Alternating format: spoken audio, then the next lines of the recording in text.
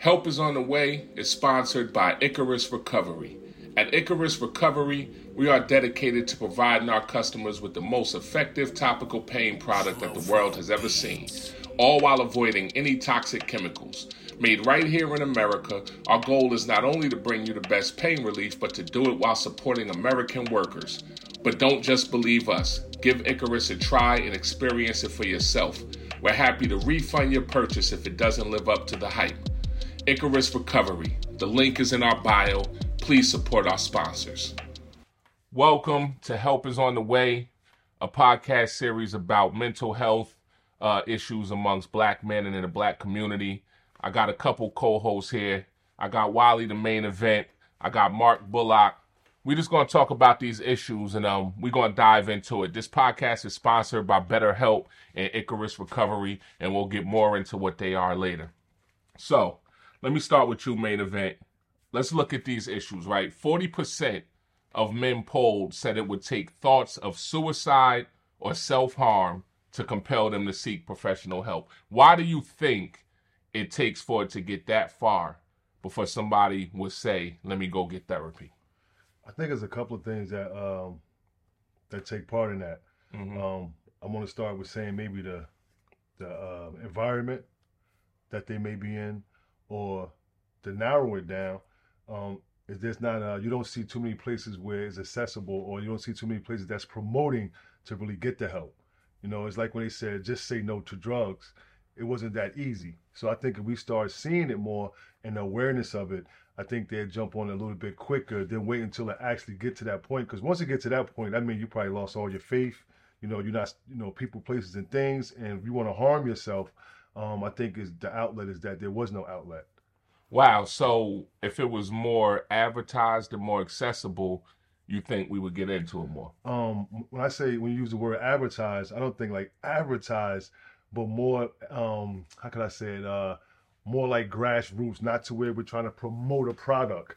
More like we really here for you. Here's a program for you. Like we really want to be a part of your everyday life to help you not have those thoughts or help you with your issues. So just available in the community. So you don't see it as available.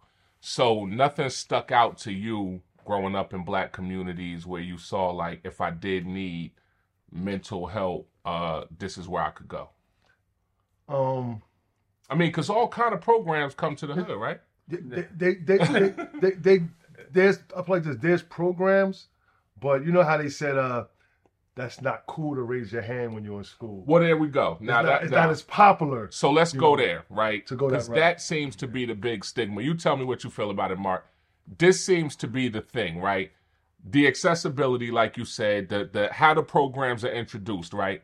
But why is it a stigma around it? Now, we know when we were kids, you know what I mean? Shout out to my father. I'm not trying to drag the elders through the dirt, but it did harm to us that you couldn't cry, right? That's a natural emotion. Yeah. If you fell, get up and keep going. You all right, boy. Yeah. Now, you can have a real brain injury. You know what I mean? You can break your nose, get up, right? So then that leads into this toxic masculinity, right? And that leads into a stigma around mental health, right? Therapy and stuff. You look like a sucker or you look weak if you say, man, I think I'm going to go see a therapist. Yeah, we definitely grew up in an area where you couldn't express your feelings. Wow. Okay, so that leads to wait. Before we now hold that thought. Now, when you say you can't express your feelings, that shows a lot, because then what happens, right? You hold that aggression in. And now that aggression shows toward each other. Where when I'm walking down the street and another black man is coming toward me, he throws an ice grill on, puts his chest out. I throw an ice grill. It's all defense mechanisms, and it's aggression, and it's fighting for no reason, right? Mm-hmm. It's opposing yourself for that because it's so much pent up. And so that expresses back to what I was talking to you about, Wally, which is people don't seek it until it's all about to explode. So you're saying you weren't allowed to show feelings. Or just certain feelings. Because you're allowed to show feelings toward a female, right? Yeah, people proud of you for that. But that was praised. So when you're silent, then that was praised. So certain things that we were taught indirectly from our parents and also from the neighborhood. So, you couldn't go to the basketball court and express your feelings in a certain way or whatever, right? Because then you will be considered weak, soft, or whatever. But you was praised for keeping your mouth shut and not expressing yourself. And like you said, I know with my father, he was so afraid that his son or sons will be soft, or he didn't want them to be a certain way. So he pushed us in a certain direction. So, yeah, and back then, remember, there weren't a lot of programs. I think right now that they're understanding, oh, wait, we're messing up a whole entire generation. And we can look at it back now and be like, some of us needed some counseling. So then, before the communities were underserved, we definitely needed counseling. We needed it, and it wasn't available to us. But now it's available to us. But now I think the problem is not accessibility.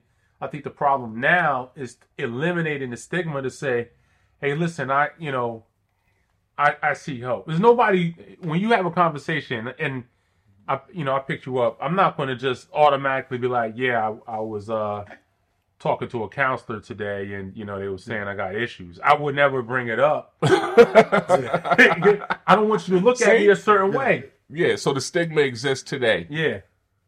So, I mean, that leads us to our next statistic, right, which is 40% of men have never spoken to anyone about their mental health. Yeah. Like, nobody. Like, that's 40% of men have nobody to talk to. Well, look what position they feel like they're in. What position is that? A weakness. If you need somebody to talk to? Yeah. How many times I came to you to talk to you about issues? I mean, it depends. Like, we just end up in conversations. But I feel more comfortable now. You kind of like throw something out there to see whether it sticks, and then you find a person. Like, I talked to both of you guys about my mental health.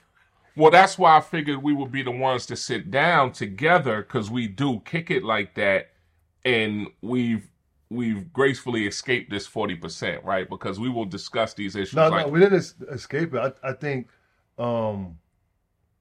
it's not like Mark said, like when you're growing up, certain things is looked at a little bit different. And nobody want to say, oh, he or she have an issue, right? We're talking about the men now. So I think the popularity of it and titles, I believe, play a part in it. Like one's title, you have to go see doctor this or shrink that or professional this. I think if it's just people who may have the education, may have been through it themselves, without a title, I think it'd be a little bit different conversation. See, we console one another. We ask one another for questions, answers or different things we want to talk about because there's no title. It's not Dr. Mark or Dr. Nucci, or Dr. Event.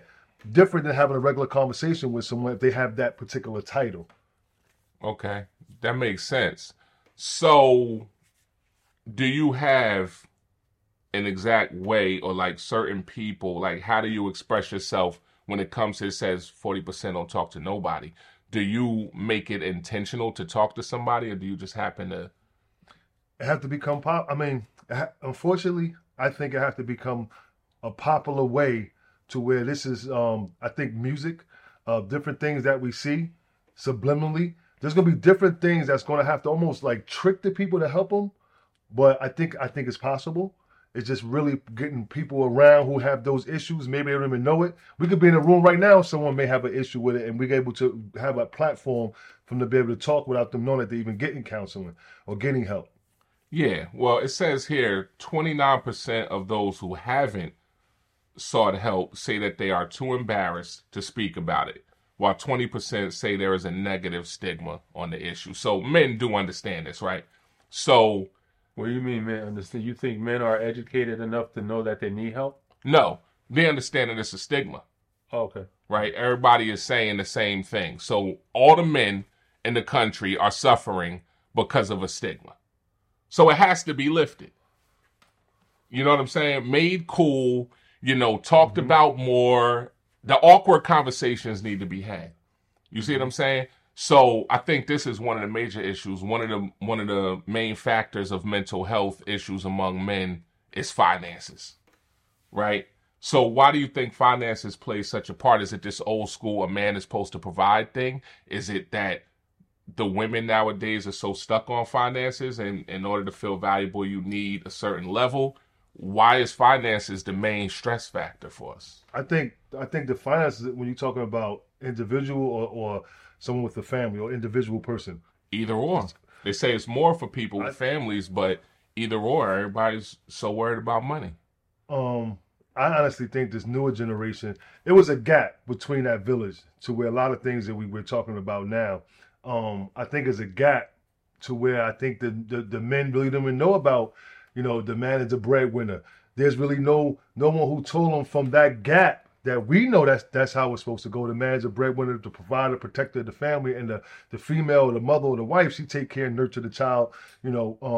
That's when you says the dad is say, hey, get up, you're okay. Mm-hmm. So I think there's a gap there, and within that gap, what we see, how can I say it? Some say is a criminal activity, but it's a health issue, a mental health issue, to where we at today, where we have to make it to where it's popular to be a casual conversation. How do we bridge that to where it's just cool? I see, hey bro, what's good? Yo, how you doing? Yo, man, last night, man, I thought about harming myself. Like, how does it come up? How do you bring that up? I think through music, I think through entertainment, it can happen, because that's what's really controlling a lot of these kids, a lot of these thoughts, and also being able to identify it and seeing where the issue came from. Where did it stem from? Like you said, financial. There's a lot of different things. Person could have saw something that messed their mind up, and they don't want to talk about it. So I think it's great that we're discussing this. Well, that leads me to another place, which is, what are some of the ways that mental health issues manifest in the hood, which is just amongst black people, because everybody black ain't in the hood, but things that are not identified as a mental health issue, but are. Well, I think the majority of the issues in the community all stem from mental health. Listen, if you're in a situation, right, where you can't eat, you don't have food, yeah, that is going to cause a mental health problem. Yeah. That might make you angry. It can make you violent. It can make you commit a crime. It can make you're put in a situation where you're going to have to do something to be able to handle a necessity in your life, right? So a lot of times, in the hood, there's necessities that are not being, or needs that's not being met. Yeah. And so things have to get done to meet those needs, and those things can be destructive to a person mentally. Okay. So I think just, when I was talking to my sister-in-law, she's a therapist, and she said, listen, a majority of the time, just addressing their needs will fix a mental illness. Wow. Just addressing their need. Because think about it. If you hungry, or let's say you're a father and you got to feed your child, that seeing your child starve will do something to you mentally. Mm-hmm. You're going to go out there and you're going to go get that money. Now, you doing that might cause you to do certain things that mess up your mind. Yeah. Now, if somebody gives me a job and now I'm able to take care of my child, that eliminates so much nonsense that I don't have to go through any of those other things anymore. Okay. Because that eliminated that need that you know what I mean? So it's so many different levels of it, of the mental health, I think. Some could stem from this, stem from that, but I think there's so many different levels to where it's going to be like an all-star game. Where every player brings something different to the table, their attributes. So I think it's going to be the same as we feel out the different things and different scenarios where people can talk about the different of it. Like, if we had 20 people in this room, it might be 20 different mental health issues. Of course there's some the same, but it's enough to have 20 people in the room to where everyone may have something different. It's just taken away from the medical terms of what these issues are. I don't know if that make any sense. Like, I can't come by in a room full of men and say, do anybody suffer from any mental health issues? It have to be something different. And just talking to people, just having a conversation, I think you can learn a lot, and we can learn a lot from each other about different issues, to where we're not looking at it as a therapy class or, a mental health class, because people are not going to come because they're ashamed. That's a word, like just awareness. I think the first step is awareness. Yeah. Right? Because now once people are aware of the situation and there's conversations, right? Most of needs that are not met is because people don't have a conversation. Mm-hmm. So if you're not conversating about it, that problem is never going to be fixed because we're not conversating. Mm-hmm. That's like innate meetings. Exactly. Yeah. So having those conversations and pushing those conversations out, I feel like puts everybody in a better position to want to say, all right, maybe it is okay to do it, and be able to see like their heroes. Like if I saw somebody that I respected, that I looked up to, was an influencer, celebrity, or whatever, artist, music artist, whatever, and I saw them talking about it and they're comfortable about it. Now because they influenced me, I feel more comfortable. Yeah. Yeah. So that awareness key. Music, sports, entertainment is going to play a big part in this. Yeah. So you need people with big names to let them know and influence them in a way. So it sounds like what you're saying, though, too, Mark, is that the disparities in the black community, which are surmounting, right? We got all kind of issues. It stems from slavery. It stems from all kind of stuff, right? And these things cause mental health issues. Yeah. So then this government has a responsibility to provide part of reparations, right, would be them providing mental health help to us. So, I mean, that's a whole nother can of worms. So we're going to take a break right there. This is Help is on the Way, mental health podcast sponsored by BetterHelp and Icarus Recovery. We'll be right back at you. Help is on the Way is sponsored by BetterHelp, making professional therapy accessible, affordable, and convenient. So anyone who struggles with life challenges can get help anytime and anywhere. This is online therapy. If you feel like you need it, please use the link in our bio.